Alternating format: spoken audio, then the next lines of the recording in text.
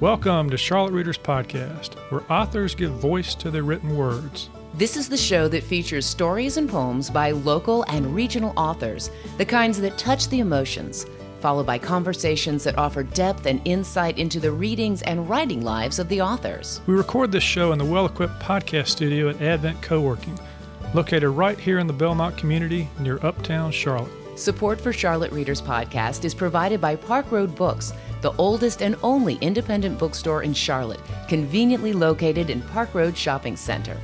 And by Charlotte Mecklenburg Library, a connector of readers, leaders, and learners with 20 locations and a 24-hour online presence. For more information about these book-minded sponsors who help authors give voice to their written words, please visit them online at parkroadbooks.com and cmlibrary.org, or drop by the bookstore or any library branch. Support is also provided by members like you, and for that, we offer our gratitude along with some awesome member-only content. You can find out more about these member benefits at charlottereaderspodcast.com. But enough with the prologue. Let's get to the stories. I'm your host, Landis Wade. Thank you for listening. In today's episode, we meet Mark Perez, author of the book and the podcast by the same name, On Life and Meaning, a collection of 100 essays inspired by the 100 guests who appeared on the podcast he hosted for 100 continuous weeks between 2017 and 2019. Guests who appeared on the podcast and who are featured in the essays include artists, writers, philosophers, civic leaders, consultants, executives, entrepreneurs, religious leaders, innovators, creators, and more. Mark talked with them about their work, their life, their higher purposes, because as he says, the heart of the project was the notion that we all want to know and be known. Mark saw the podcast as an art installation, a gallery of portraits of people making a difference in the world. The book is a gallery, too, with stunning black and white photos of the guests and essays about what makes their hopes and dreams and lives special. We start the show with an audio clip from the first episode of the On Life and Meaning podcast, and then a short read by Mark from his essay about that episode, where he discusses the mission of the podcast and ultimately the book.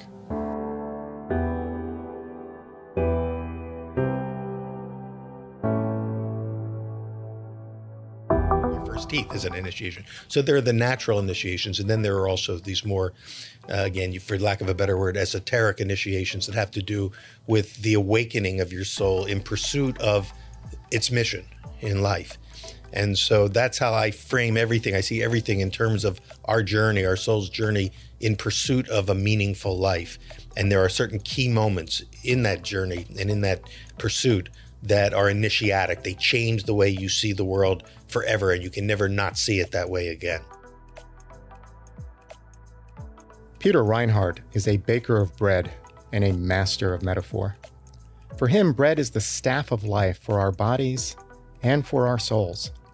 He is one of the most popular instructors at the Johnson & Wales University College of Culinary Arts, host of an international symposium on the future of bread, a TED presenter and food entrepreneur. Peter is also a theologian at heart. His lectures and numerous cookbooks about the art and science of baking are deep spiritual lessons about who we are and why we are here. He has led an extraordinary life as a seeker of truth. I'm Mark Perez, and this is On Life and Meaning.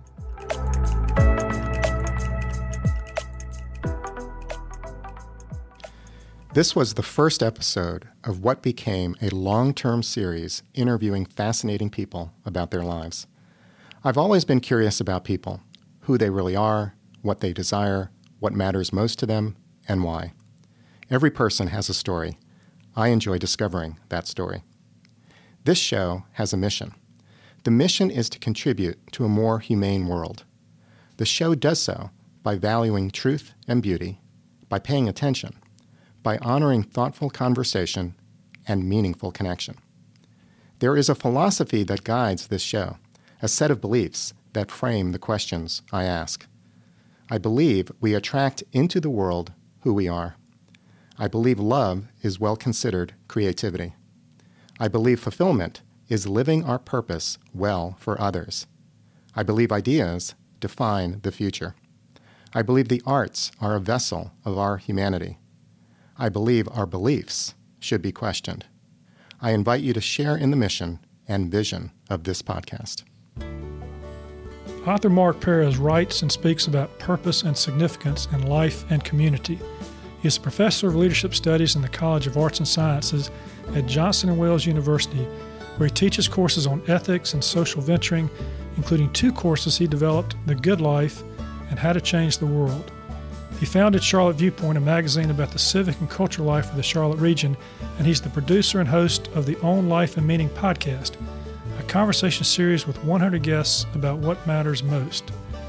Mark is interested in how we create good lives and great communities. He earned a JD from the Florida State University College of Law and an AB in History from Rollins College. He is an American Leadership Forum Fellow and a Leadership Charlotte graduate, and the recipient of the Algernon Sidney Sullivan Medallion for Leadership and Service. His previous careers include financial advising, business, and law, but his real passion is exploring what to make of this life. Host Landis Wade is committed to making this podcast worth your time. He's a recovering trial lawyer, award-winning author, book and dog lover, whose laid-back style encourages authors to read and talk about their published and emerging works. You can listen to this show for free at charlottereaderspodcast.com or at Charlotte Mecklenburg Library's digital branch website. And you can subscribe and listen for free on Apple Podcasts or wherever you like to get your podcasts. Show notes of this episode with images, links, and information about the authors are available at charlottereaderspodcast.com. Charlotte Readers Podcast is a member of the Queen City Podcast Network, powered by OrthoCarolina. For more information, go to queencitypodcastnetwork.com. Mark, welcome to the show.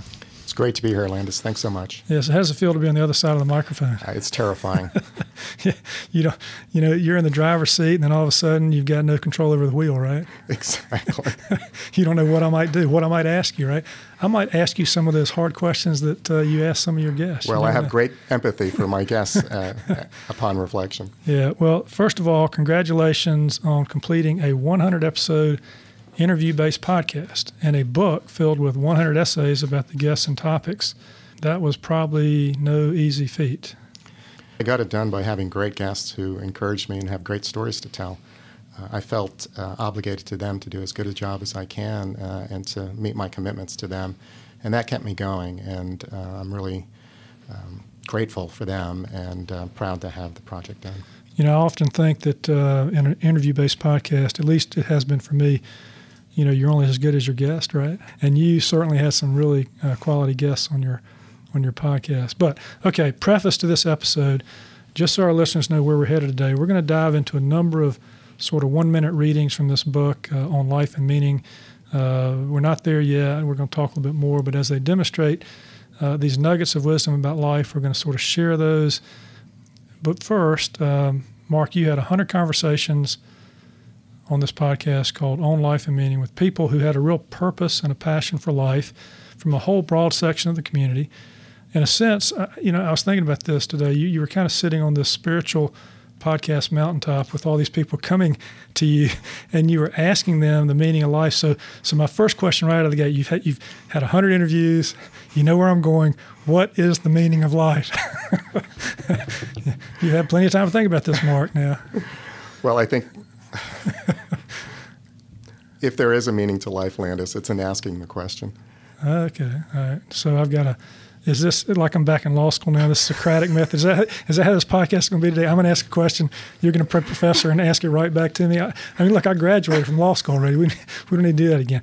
All right, okay. You're not going to give me the answer yet. We're going to have to sort that out through the episode. I get it. But first, back to the opening read, that first episode, your essay. And by the way, just you've got these episodes out there for people to listen to. You've got titles for those episodes, but then your essay, it's almost like the essay is something that came to you out of the discussion, but not necessarily 80 or 90% of what the discussion was about. Am I right about that? You're absolutely right. In fact, the subtitle to the book is 100 Essays Inspired by 100 Guests. And so I would sit with the guest, I would listen to them, I would do my very best to read them and to be in their presence and to look for and sense something essential about them. And all of that would serve as a trigger, as a prompt for ideas that I had, for stories in my own mind, for experiences that maybe the guest and I shared. And so often what triggered an essay might be a conversation that we had off the record in leading up to the conversation or afterwards. And then I would sit with it for 3 or 4 or 5 days and then have a very quick turnaround to write an essay. Sometimes I would give myself 2 or just 3 hours to compose something, given the schedule that I have. And then all of that would percolate, all of those ideas that I've been thinking about overnight, inspired by the guests, would come to me, and then I would write. Okay, we're going to get to the writing life, probably dive into that a little bit when we get to the writing life segment, but let's kind of go back to this opening read for a second. Bread as a metaphor for life. That episode was with one of your colleagues at Johnson & Wales University who happens to be a baker, right? Peter Reinhardt, who is a world-famous baker, and he's highly regarded for what he does. One of the things that Peter said about the topic of bread was, I think the two of you came at it together when you were talking about it. There's kind of a metaphor for life. He talked about bread being flour, water, salt, and yeast. And I was actually thinking about this, that 60% of the body, human body, is made up of water, right? And I actually looked online, and the brain and heart are 73% water. So as you're sitting here, probably a bad analogy here, but you've got this podcast, you're selecting these ingredients, in your case, your guests, you're inviting them to your oven, which is your podcast studio, and then they're going to rise to the occasion, right? And they're going to give you everything so that you can find the answer to the meaning of life. Is that right? That's brilliant, Landis. Okay, all right. I just want to make sure I understood where we were going there. But on the serious side, though, Peter tells the story so well, and it's a story he's been telling for many, many years. He sees the stages of bread production from what he calls wheat to eat as a metaphor for how we live, and how each stage we can learn something about our own transformations in life. And his particular story is one of a remarkable spiritual quest that he's been on over as many years. And the story he tells, each stage of that spiritual quest, he ties back to each stage of bread production. So when you started this podcast, so one of the things we're not going to be able to do today is do justice to all the people who appeared on your podcast. We don't have time. So listeners, please go listen to the podcast, find out about the lives of all these interesting people. What we're going to do today is talk about some of the themes and some of the topics. But I'm a little curious, Mark. You start this podcast, you're going to try to get this cross-section. How did you go about figuring out who to interview and have any idea what they might say that might lead you to the answers you were looking for? Well, I'm often asked if I had a list of 100 names, and the short answer is no, I did not. I turned to my close friends, people that I knew, that I had ongoing conversations with, that I knew were fascinating and had interesting stories to tell, and I asked them if they would be my initial guests on the podcast, and they said yes, and I'm grateful to them for that. But after that, the process was organic. I would often get a reference or see something in the newspaper or reach out to someone I saw in a magazine or look through the folks that I knew, and then it just started rolling from there. And sometimes it was completely serendipitous as to who my next guest was. And what I'm amazed by in retrospect is the 100 guests really reflected the diversity and range of the community. Yeah, you did have a lot of diversity there. I was a little curious about why you chose this medium to explore this topic. You're a writer. You could have interviewed them and written a book without doing all the things that go into podcasting. What made you decide you wanted to sit down with them and record their conversations? Well, I can't tell you how many times I had conversations with many of them over a cup of coffee. And afterwards, I would say to myself, that was such a fun conversation. I wish I had recorded it. And a couple of times when you actually did record it, you sat down later and said, damn, I wish I would have recorded that, right? Because you do confess in your book one time about how you failed to hit record. That's all podcasters do that, right? Mark, you did it too, right? More than once. More than once. The thing I found interesting about it was, I can't remember the exact guest who did it, but I was reading the book, you interviewed them and you got into some really, hard questions to ask. And then when you realized you hadn't recorded it, they came back and then it was a different interview, right? You'd already asked those questions. So you took it in a different direction. That was a conversation I had with Henry Rock about race in America, and it was a really hard-hitting conversation, and he revealed a great deal. And I was so locked in with an hour's worth of conversation with him, and then I found out later that none of it was recorded. Yeah, and it was heartbreaking. Terrible. And the second conversation was equally fascinating, but in an entirely different way. So, Mark, I felt a little bit of pressure today. You had this heady topic. You'd been studying this with 100 people. I've read your book. I've listened to your podcast. Not all 100, but I've listened to them. Were you nervous as you conducted some of these interviews? It's a lot easier on that side of the mic, Landis. Yeah. But yeah, I think for me it was just, am I honoring this person? Right. Am I drawing out what I think they want to be said? Mm. I think they were clearly nervous, as I feel it myself now, that this is out there for eternity. People who I don't even know will be listening. What impressions? That assumes I hit record, Mark. Yeah, make sure you hit record. It does. The red light's on, so I think we're good. All right, well, look, let's start this off, and we're going to work our way through it, starting off with a little read. It's about 50 seconds. It's about you. It's I think that it's called Cathedrals, Finding Your Way. It's just a short read. If you could, I think it's self-explanatory, so anytime you're ready. I left the law to write a novel. I lived in a small apartment in Miami Beach and wrote during the day and noticed everything in late-night diners and cafes by night. I pressed down on dark bruises, and I repaired. I returned to the law in a new city, knowing one day the best part of me would be expressed in a different way. I met the woman who would become my wife. We talked about living a life that would be more authentic, more creative and entrepreneurial. We soon had our beautiful daughter, and it was then that I left the law. Today, I teach courses in leadership, creativity, and ethics. Every day I enter a new cathedral, grateful and privileged to be among men and women constructing examined lives. When we think freely, when we learn and serve, when we support each other in joy and with courage, we dare to know. So, Mark, you, like me, are a recovering lawyer, right? Long recovered. You've long recovered. There's not a little bit still in you there? There may be. Yeah. And you were struggling because you were you were doing good work in the legal profession, but it wasn't resonating with you. You wanted something more, right? Yeah, I didn't feel aligned in terms of my values, and it may have been the particular experience that I had at that law firm. If I had landed somewhere else, I may still be practicing law today, but that's how the journey unfolded. Mm. And I like the last line here. You said, when we think freely, when we learn and serve, when we support each other in joy and with courage, we dare to know.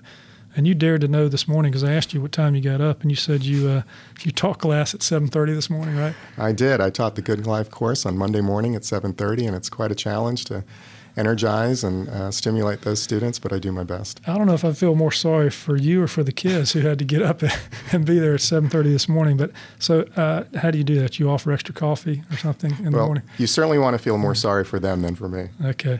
And that class, you've got, I think you said 35 students in it, and they're engaged in exploring this idea that you also kind of explored in this podcast, right? It's one and the same. In fact, teaching that course and teaching other courses around ethics and philosophy and how to impact the world really was an influence for the launch of this podcast. It was an extension of my academic work. There were other influences as well, but often ideas come to you in the middle of the night, and I think having done all of that academic work and teaching it on a daily basis, this really became an extension of those questions that I was asking. Well, no offense to the academic community, but this doesn't read like an academic book, which is good. you trained yourself well. That might be the best compliment you've given me. Yeah. Okay, so we're going to go to another short read. It's about a minute. It deals with the topic of cities, because when you do try to find the meaning of life, a lot of times you are in a city. And we're in the city of Charlotte here. It's changing over time. I think, again, this speaks to the diversity that exists in cities, so whenever you're ready. Hundreds of popular songs are sung today about the cities we live in, from Randy Newman's Baltimore to Bruce Springsteen's Streets of Philadelphia. In L.A. Woman, the Doors personify the City of Angels and embrace her dark, magical tension. We can imagine Jim Morrison in the heat and night of Sunset Boulevard, and imagine ourselves, too, in love with the searing, yearning embrace of Los Angeles. We can imagine the flirtation of Hollywood, the beckoning of Santa Monica, the lies of Brentwood. We can imagine the city as a nubile starlet, as a reigning star, and as an aging movie queen ready for her all-too-strange and harrowing close-up. In all these instances, the city lives. It breathes, hurts, and offers salve. It churns, congests, and absorbs our confidences upon its warm asphalt skin. The city asks for toil, seduces desire, and leaves us let down. There is the angst and promise of place, mirroring our imperfections and all that we are. So, Mark, talk just a second about what inspired this particular essay. Landis, as long as I can remember, I've been drawn to cities. I've been drawn to skylines and to buildings and to urban life and to the mix and mingle of people on the streets. I think of myself as a city person through and through. And I loved this particular essay because it allowed me to think about the rhythms and music of cityscapes. And so I tried to capture that. And you call this essay personification of place. And in writing, setting is often critical to a story. In fact, sometimes setting can be a character unto itself. The character that you've inhabited for many years is Charlotte. How would you describe Charlotte? Well, I've spent many years thinking about Charlotte and describing it, especially in the magazine that I founded and published for many years called Charlotte Viewpoint. Charlotte is often described as adolescent, ambitious, aspirational, having earned an MBA as opposed to an MFA. It's a city on the make, and it's a city that leans into the future, and I think all of those things are exciting. Leaning into the future, that's a topic we're going to get to a little bit later, but first we've got a fun little read here. We started with you, we went to cities, now we're going to talk about voices, and I saw this essay that you wrote. It involves the voices of NPR. It sort of springs off a discussion that you had. Well, the conversation was with Michael Goldfarb, who is a London-based reporter who reported for NPR for many years, and his voice is so recognizable when you hear it. And, of course, when I heard his voice, it brought back the voices of so many other reporters I heard on NPR growing up. All right, anytime you're ready. Here are a few names I grew up with: Susan Stamberg, Bob Edwards, Carl Castle, Noah Adams, Linda Wertheimer, Robert Siegel, Scott Simon, Cokie Roberts, and Bob Mondello. Each name evokes a voice, a style, a beat that is the news soundtrack of our lives and shared imagination. We hear their stories as they report from bureaus from foreign capitals: Eleanor Beardsley, Paris; Rob Gifford, London; Ophieba Quist-Arcton, Dakar; and, of course, Sylvia Poggioli, Rome. And on a much lighter note, we love NPR reporters for their wonderful, instantly recognizable names: Lourdes Garcia Navarro, Dina Temple-Raston, Charlene Hunter-Galt, and Corva Coleman. If we had a litter of kittens, we would name them after NPR reporters. Our Persian cats would be Nita Ulabi and Soraya Sahardi Nelson. Our Bengal cat would be Lakshmi Singh, and our American short-hair cat would be Renee Montaigne. And our favorite cats, of course, the ones closest to our hearts, would be Ari Shapiro and Yuki Noguchi. Ari and Yuki curl up beside my wife and me every night as we fall asleep to familiar voices on the radio. Okay, that was great. Great way to take those names and turn them into a litter of cats. But it's true. Every time you hear a voice on NPR, you think, okay, were they born that way? or did they go to the courthouse and change their name? Because when you say Sylvia Poggioli, you know where she's reporting from, right? Exactly. You yes. have to know where she's reporting from, right? Okay, so you've moved from the law to a different path to teaching. You're settled in Charlotte at Johnson & Wales. You're listening to the voices of NPR. You trust these voices that you listen to, which kind of leads to this idea of truth that you explored too on your podcast. In fact, the next couple of reads here are going to deal with truth, happiness, and virtue. Okay, so what inspired this particular essay, Mark, that deals with truth and humanities? I was interviewing Charlie Elberson, and if you know Charlie, he works at Ray Ward, and he is a marketing executive. And he spends his days excavating and clarifying what a company wants to say in their brand. And the questions he asks are really about how people are moved emotionally encountering a product or service. And the questions really are absolutely similar to the same questions that the humanities ask as a discipline, which is, what does it mean to be human? What is it that we respond to? How are we wired to make sense of our lives? And as a child of the liberal arts, as a child of the humanities, that's what I thought about when I was inspired by Charlie. And that's what you wrote about, so if you'll start right there. I'm a humanist. I study the humanities. The humanities ask the question, what does being human mean? It seeks the truth of being human. The humanities, history, philosophy, religion, language, literature, and the arts, record our answers to that question, answers that are always true in revealing something about ourselves. My love for the humanities was planted early in life as I listened to my dad tell stories of 19th century Jewish merchants who emigrated to the Amazon jungle. The love was tended by public school teachers in New York who read T.S. Eliot and Catholic nuns in Rio de Janeiro who played the music of the Beatles on acoustic guitars. The love flowered in college as I read Fitzgerald and Bonhoeffer. The humanities ask why we are here and what to make of pride and despair. The humanities glorify and challenge our earthly vanities as the skull of poor Yorick did for Hamlet. The humanities howl at angel-headed hipsters who burn for ancient heavenly connections to the starry dynamos of the night. And they give hope to skywalking heroes who fly into the depth of Death Stars.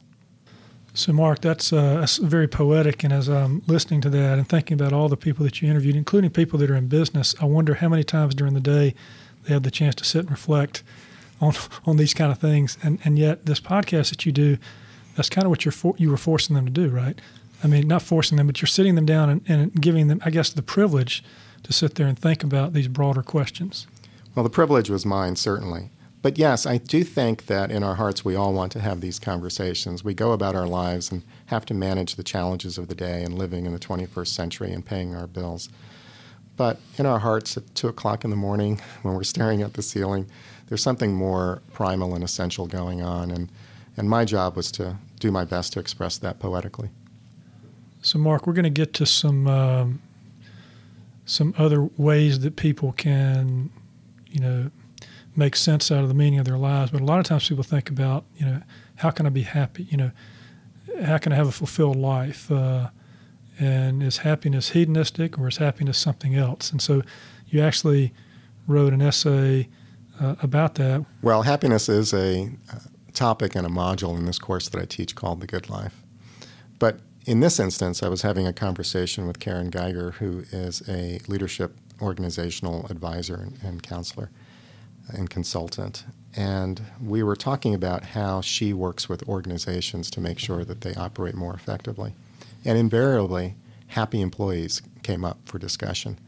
And so it was in that context that I wrote these words. Key strategies for happiness include being in flow. Flow is absorption in one's work that is a perfect blend of challenge and skill. Creative insight is heightened, and time flies by. Having more flow in our lives makes us happier. Another strategy for being happy is practicing mindfulness. Mindfulness is being in the present moment. It is fully attending to what is happening, both outside us and within us. We are alert to the sensations of our minds and bodies. We become more mindful through conscious intention and movement. A third strategy for being happy is learned optimism. The idea of learned optimism is that we can cultivate resilience and empowerment. We can practice replacing negative self-talk with positive thoughts and behaviors. We gain a greater internal sense that we can control events and outcomes. I like that, Mark, being in the flow, mindfulness, and also this idea of optimism, being an optimist. Well, I don't know if people say I'm an optimist, but I've been an Optimist Club member for many years. The first line of the creed, of which is promise yourself to be so strong that nothing can disturb your peace of mind. So there you go. So that's a good way to start. Well, okay, now, you can't have happiness without having some meaning and purpose to your life, though, right? And you talk about this concept of virtue, which we're going to do a short read on before the break here. That topic came up when you were interviewing Carol Hardison, I believe. I believe you titled the essay "A Life of Care and Virtue." Can you talk just briefly about what led you to include that in your essay through the discussion with her? Well, Carol leads Crisis Assistance Ministry, which is an organization that provides assistance and advocacy for people in financial crisis. And to spend time with her is to realize that she's made a commitment. She left the corporate world to spend her time with the least among us to make sure that they can pull themselves up and contribute to society and live good lives. And for me, that's virtue. All right, and so when you were sort of reflecting on this concept of virtue, you sort of laid out four thoughts for us to consider, which you've called virtuous practices. Could you share that with us? We talk about 4 virtuous practices. 1, self-knowledge, doing the work of self-examination and doing the deep work of clarifying values, beliefs, and strengths. 2, mindfulness, stepping out of routines to act intentionally. Meditation, contemplation, prayer, and walking in the woods invite mindfulness. 3, moral imagination, envisioning a different and better world. Declaring a future desired state sets energy in motion. And 4, moral stretching, practicing acts of goodness that develop moral character. Courage and grace are daily exercises. So, Mark, I hope the listeners don't feel like we're force-feeding this, because we're really running through a lot of different ideas here to try to capture the essence of what you did over a couple of years with a lot of essays and a lot of conversations. But, these ideas here, truth, the humanities, happiness, virtue, they all lead to some of these other ideas that we're going to talk about on the podcast today. And these are the things you talk about with your students in class, right? They are. I think it's essential to living a fulfilled and satisfying life. And it's not something that's often talked about. More often than not, our students are just learning disciplines in order to work a trade. But I do think, as I shared before, there is a yearning to matter. There is a yearning for connection and to be known. And so we have to talk about these concepts that are based in who we are as human beings. And we have words for them, we have strategies for them, we have practices for them, and we talk about them in our class. And don't you think that you draw happiness from a virtuous life as well? Yes, but I will say a virtuous life does not necessarily lead to happiness. Okay. All right, so here we go, listeners. After the break here, we're going to keep diving into some of these concepts here. We're going to deal with leadership, social activism. We're going to talk about grief and gratitude. We're going to hit the Writing Life segment. We've got a couple of short final reads as well, so please stay with us.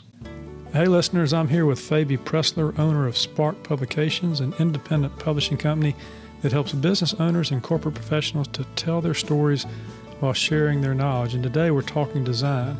Phoebe, what do you design at Spark Publications? We design beautiful books that are packaging all that amazing copy and content into a presentable package. And you're doing both the covers and the interior of the books, right? We do. So we're designing for marketability. In other words, we design the covers to attract the intended audience, and the interior pages are designed to function as intended for the user and the reader. And this is a wide variety of businesses that you deal with? It is. It's anywhere from attorneys to HR professionals to small business owners that have very specific knowledge base.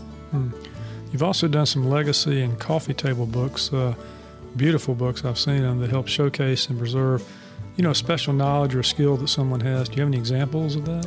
One of the most recent we've done is for Mark Paris and his collection of 100 essays inspired by guests on his podcast. And Croggy and Drayson has multiple volumes of duck decoy collections. So legacy books are printed on that beautiful glossy paper, and they have the nice hardback. So they're just a work of art in themselves. So is it true that people do judge a book by their cover? 100%. 100%. All right, and so where do we find out how to design a good cover? Well, why don't you reach out to info@sparkpublications.com and we can get the conversation started, or go to sparkpublications.com/books and see some of the things we've already done. All right, thanks.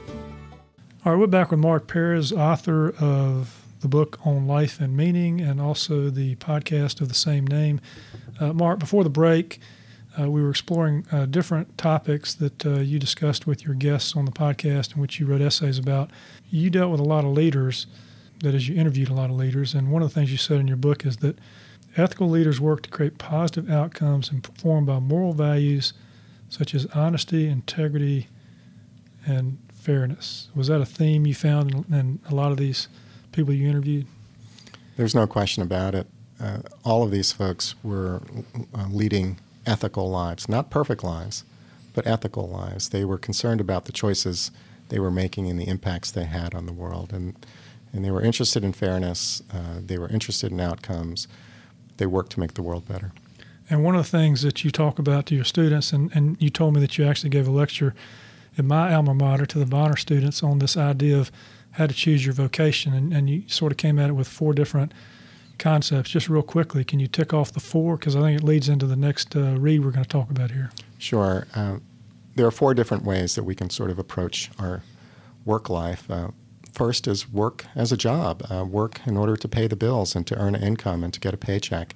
And so many people really are in that category, whether you're getting paid a lot or little. The second approach is work as a career, but being more of a careerist, where you are pursuing the next rung on the ladder, seeking the next promotion. The third approach is work as fulfillment, when you marry your passions and interests with your work. So you're more integrated in pursuing your creative aspects of your life with your income. And then finally, the last approach is work as calling, where you hear a voice that tells you that you should be doing a certain kind of work in the world to make the world better and serving people other than yourself and greater causes. And you interviewed a number of people that had chosen a profession that was a calling, and social activism, I think, can sometimes be considered just that, people who are socially active from their real jobs, but also if they choose a job in which they're socially active. And you had an interview, I believe it was with Patrice Funderburk about what she chose to do, and it led you to write an essay called Existential Choice and Formation. Talk about that. Well, Patrice was a corporate employee. She was an executive at a large corporation, and she had a personal incident, which I wrote about, that transformed her life and led her into a different direction, a direction of pursuing calling. All right. Would you share that with us? When Patrice Funderburk told her story of going on a run with news weighing on her of yet another black body dying at the hands of law enforcement, and how it led her in that moment to confront who she wanted to be and what life she wanted to live, I could see the memory of it come over her. A spirit had moved through her. It became vital within her. I thought of her story as her conversion on the road to Damascus. I thought also of the words of Viktor Frankl, author of Man's Search for Meaning, a defining book of the moral philosophy I hold true, that we determine ourselves whether we give in to conditions or stand up to them, that we always decide what our existence will be, that the next moment is ours to make, and that every person has the freedom to change at any instant. Every situation we encounter is ripe with meaning. Existence confronts us with choice. The decisions we make determine who we are. And yes, we take our hats off to people that stand, firm with their convictions, and then, put it into momentum and take on a job or a career or whatever it may be to try to make a difference in the world. And I suppose making a difference in the world is part about finding the meaning to life, right? I think so. And it's also podcasts like yours, Landis, in which you invite people into literature and into books, and you're doing purposeful work, and I imagine that's why you're called to it. Yeah, it is. It is a passion. It has to be a passion, right, Mark, to try to figure out all the right buttons to push and the editing and so forth. But that's a story for another day. Yeah, we'll talk about that another time. This essay, though, led me to pick out a couple of other essays because I thought this idea of picking a profession or picking a vocation to try to make a difference in the world, it doesn't always go the way you want it to. There are setbacks. There is fear. There is grief. You talked about fear and grief with a number of your guests, some of whom had some pretty horrific stories to tell. The one that I'm thinking of is Amanda Howard, your guest for the episode that where I believe your essay was entitled Release from Fear. How'd you come up with that title? Well, that was the title of one of the first columns that Amanda wrote when she first moved to Charlotte and wrote for a local magazine. And she entitled it Release from Fear, about incidents that were happening in terms of crime in Washington, D.C. But it really became evocative of so much more that was happening in her life. Yeah, I listened to that podcast recently, and it was pretty gripping. I mean, she was a rape survivor. A friend of hers died at about the same time. She got caught up in a cult. She was thinking about suicide, and yet here she is, right? And you sat there and talked with her about these difficult topics.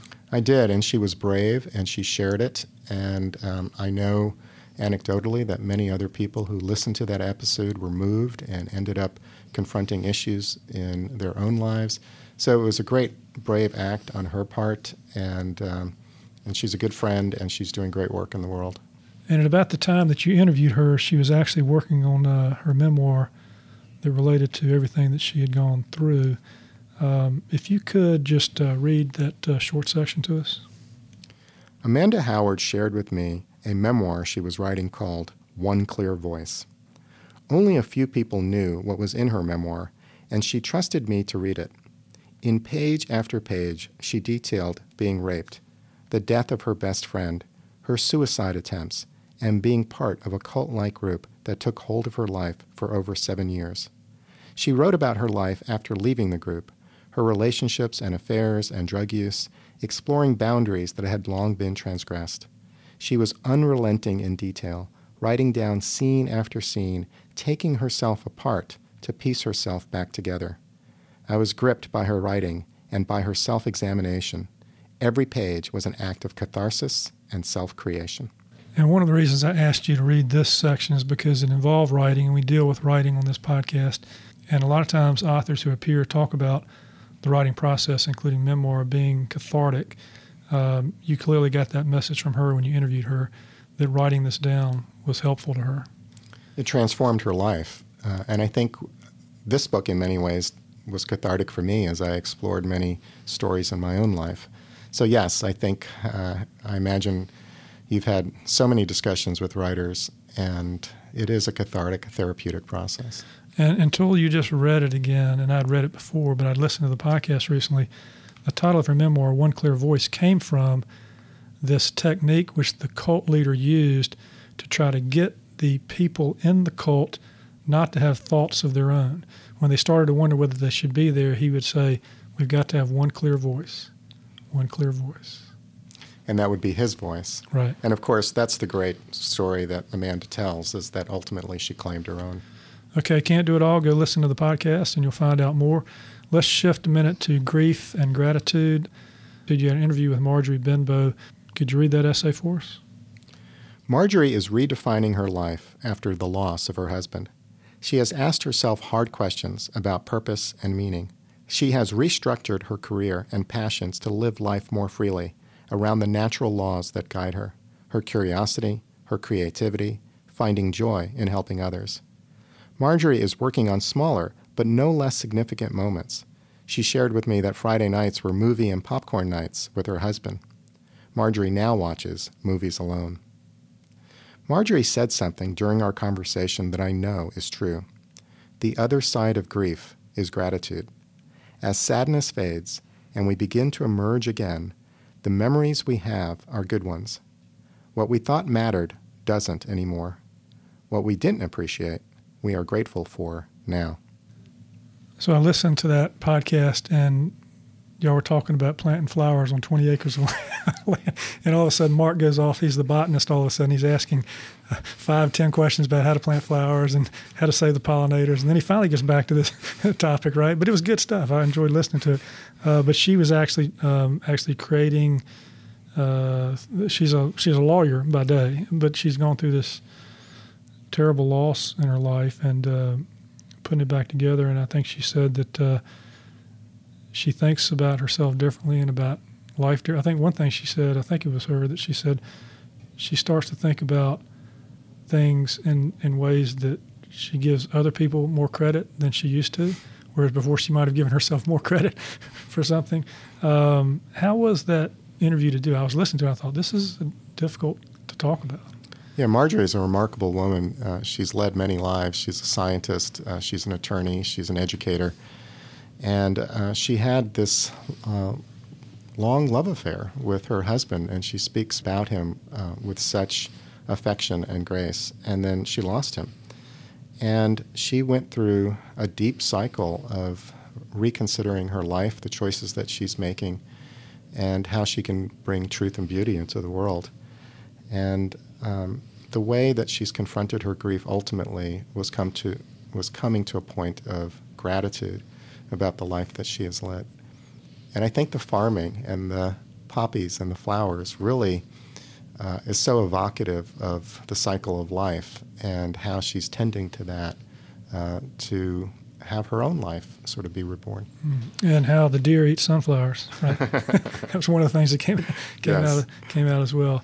No, but gratitude is an important thing, and I try to remind myself of that a lot. I saw a book one time called the Gratitude Journal, where if you write down things that you're grateful about, it sort of takes on a life of its own in your head, and good things. So you can put the book aside for a second, Mark. We're doing the Writing Life segment now. I guess I'll ask this question since it's Writing Life segment. Do you believe that writers often write as a mechanism to try to find meaning in their lives? No question about it. I think it's a way of digging deep and excavating and putting words to concepts that might be very difficult to express. And so journal writing and writing narrative and writing stories and fiction and memoir, these are just powerful ways to discover who we are and to share that with the world and have the world respond. So in this class you teach, Mark, called The Good Life, you talk about creating artifacts that outlast us. Is writing for you one of these artifacts that you hope to leave behind? I don't think I write intentionally to have something left behind so that way someone will discover me, but I know that's what it does. I think that subconsciously, intuitively, that's what creation is all about. In some ways, it's a confrontation with mortality. And, there's an old story of Gilgamesh, where he seeks immortality. And the lesson there is that if we are immortal, we stop creating. So the creative instinct really is a confrontation with death in some ways, and to seek to live. Yeah, and I was interested in this essay that you wrote related to that class that you teach in your book. You call it Memory and Love. I was interested in the first paragraph. You talk about that you explore the topic of death early on in that class, The Good Life. Oh, that's a great way to start a class on the good life. Let's talk about death. But I think you're doing that to I don't know, maybe to illustrate the fact that we're all going to die, and what should we do with this life that we have, this little time that we have on earth, and we never know when it's going to end. So what do you tell them on the first day of class, Mark, to keep them a little upbeat after that message? Try having that discussion on death at 7:30 in the morning. I was going to say, it's probably the way they kind of look at 7:30 in the morning. And I'm curious, what is the difference? I'll just ask you this now. What is the difference between the way your students come into this class on the first day and how they leave on the last day of the class? It's a question I think about a lot. What's the journey I'm taking them through, and what do I want them to experience at the end of the day? And I want them to have a deep insight into who they truly are, not who they need to be to affect themselves or to be perceived in a certain way or to achieve a certain status or to be well received in the world, but ultimately to be brave enough to say, this is who I am, to have a life philosophy, to be able to express their core values and strengths, and to be courageous about who they could possibly be in the world. And it's a lifelong quest. It's not going to happen in 10 weeks sitting in class when you're 18 years old. But if we can plant a seed and have them commit to cultivating that seed, then their lives are going to flower. I'll talk about the book just a second. First of all, the book is beautiful. It's I will say, though, Mark, you created a problem for me. I normally write in my books and make notes. I didn't feel like I could write in this one. It was too pretty. I mean, it's glossy. It's I had to put all these stickers on there. I couldn't even write on the pages. But and it's also heavy, Mark. I mean, any coffee table out there that's not really stable, this thing will hold it down, right? It's got a few pounds to it. Yeah, and it's also heavy figuratively, right? Because you're dealing with some weighty topics, right? I mean, it's you just doesn't go in your back pocket. I mean, this is. How long did you think you were going to put this together as a book? I mean, was it from the beginning, or were you just writing essays, or did you start out thinking this is going to be a book?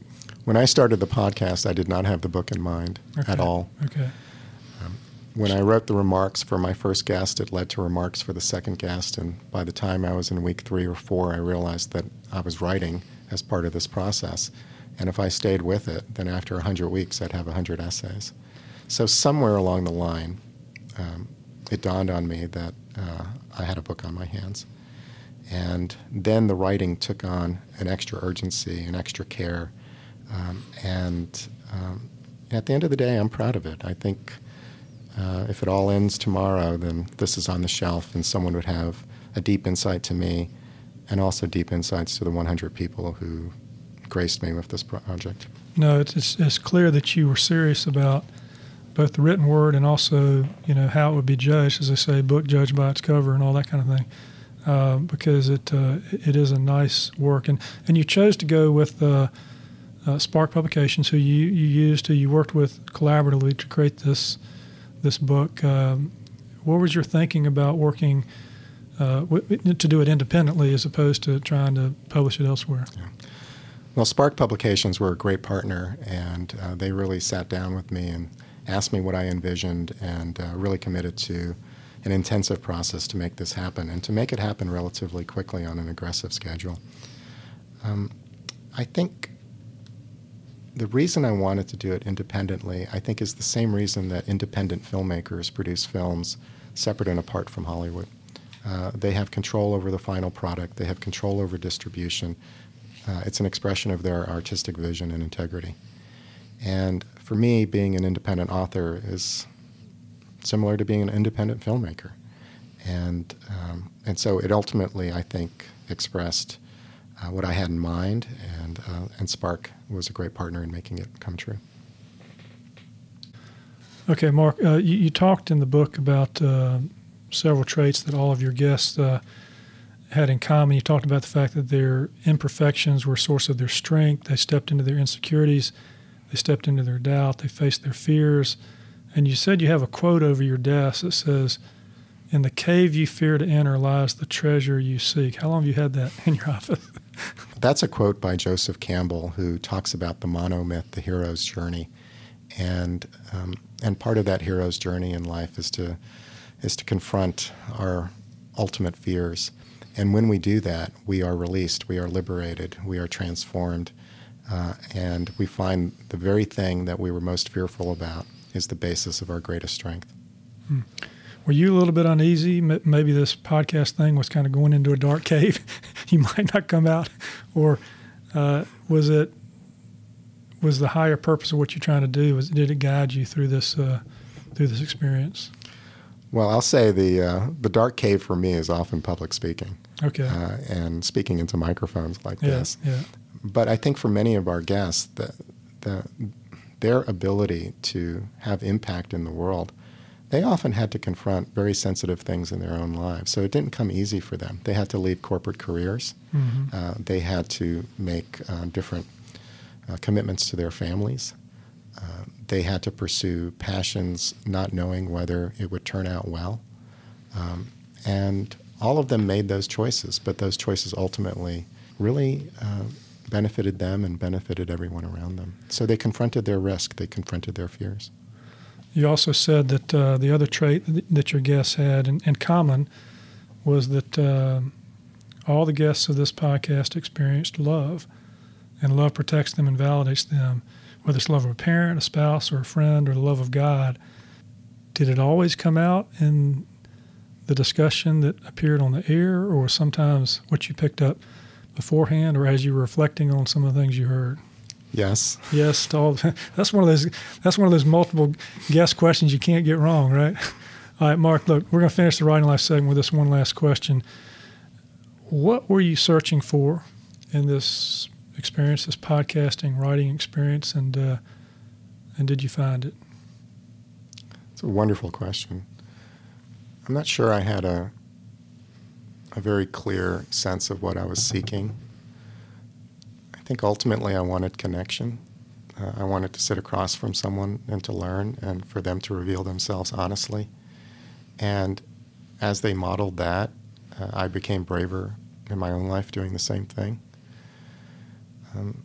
So there's such deep capacities I think we have that often go unexpressed, and it takes moments of intimacy, moments of expression for us to gain some traction and for us to be brave in being who we are. And so if I wasn't outright intentional in thinking that's what was going to happen, that's what happened, and I'm better for it. Okay, Mark, we got time for just a couple of more quick reads and conversation before your final read of the day. And since you and I are both, well, I'll speak for myself. Maybe I'm a little beyond midlife, I don't know, but you got this midlife thing going on, right? I mean, I went from a trial lawyer to a podcaster. Now, you got out of law earlier, but you started moving in a different directory. But I would have to say, perhaps, Mark, that taking on this project was a little bit like buying that red convertible and driving, through the mountains. Maybe not as easy as doing that, but it was a decision you made to try to do something different to add some meaning to your life, right?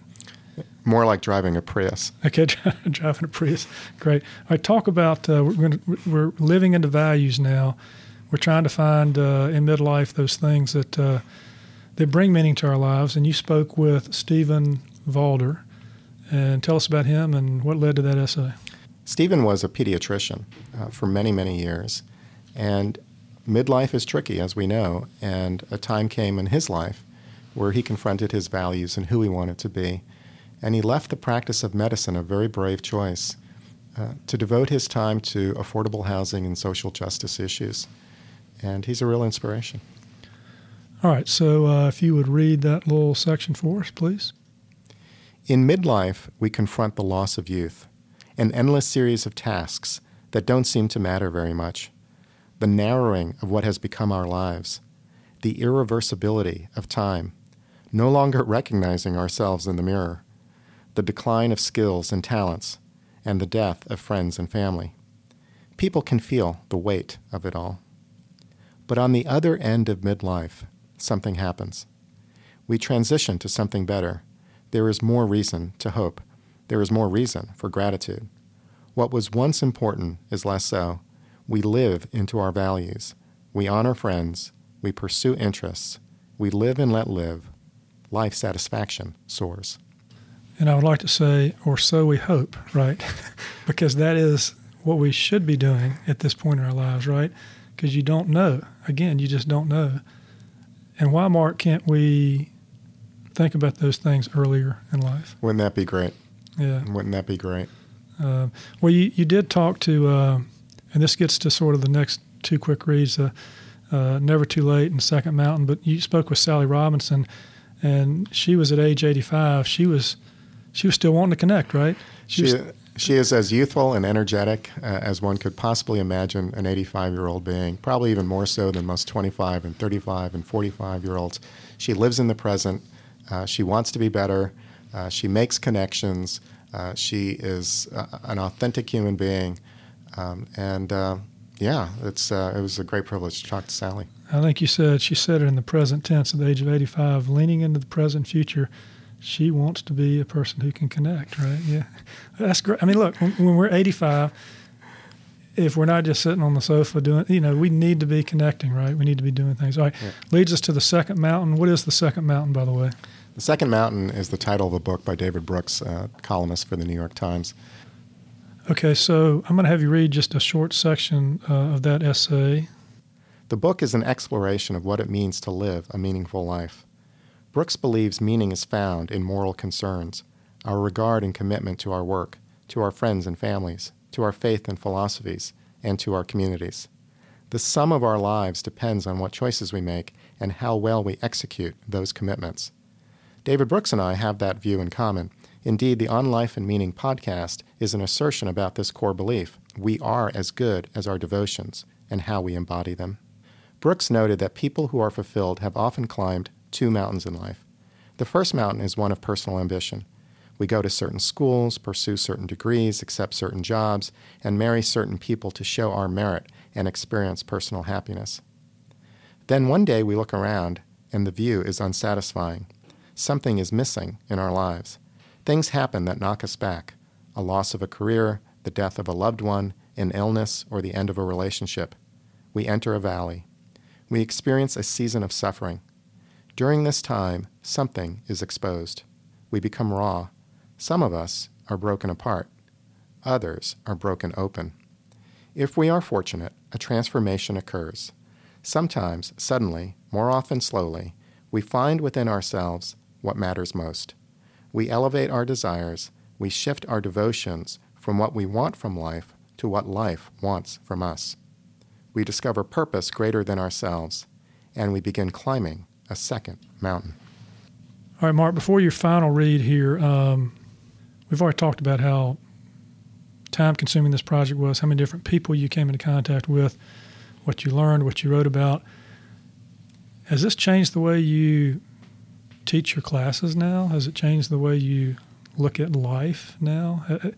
Has it changed Mark Parris?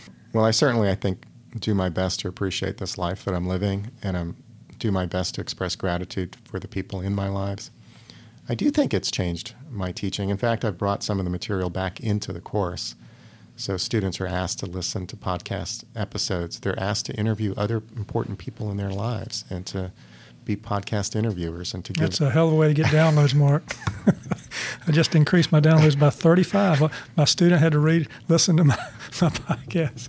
Yeah. But we do know, Mark, that this whole experience, just sitting down talking with someone and seeing something from someone else's perspective can start you to thinking and contemplating and hopefully moving you in a different direction, personally, which brings us to your final essay. You finally had to write a final essay.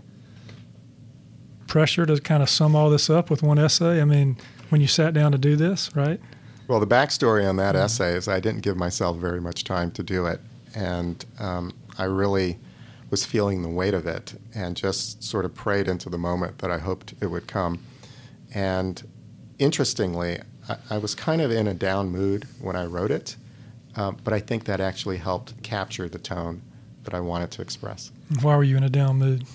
I was in a down mood because the night before I went to an event and found myself among 100 people, and it all seemed kind of inauthentic to me. You were in a superficial world all of a sudden after you've been trying to dig more deeply. Okay. Your words. Okay, my words.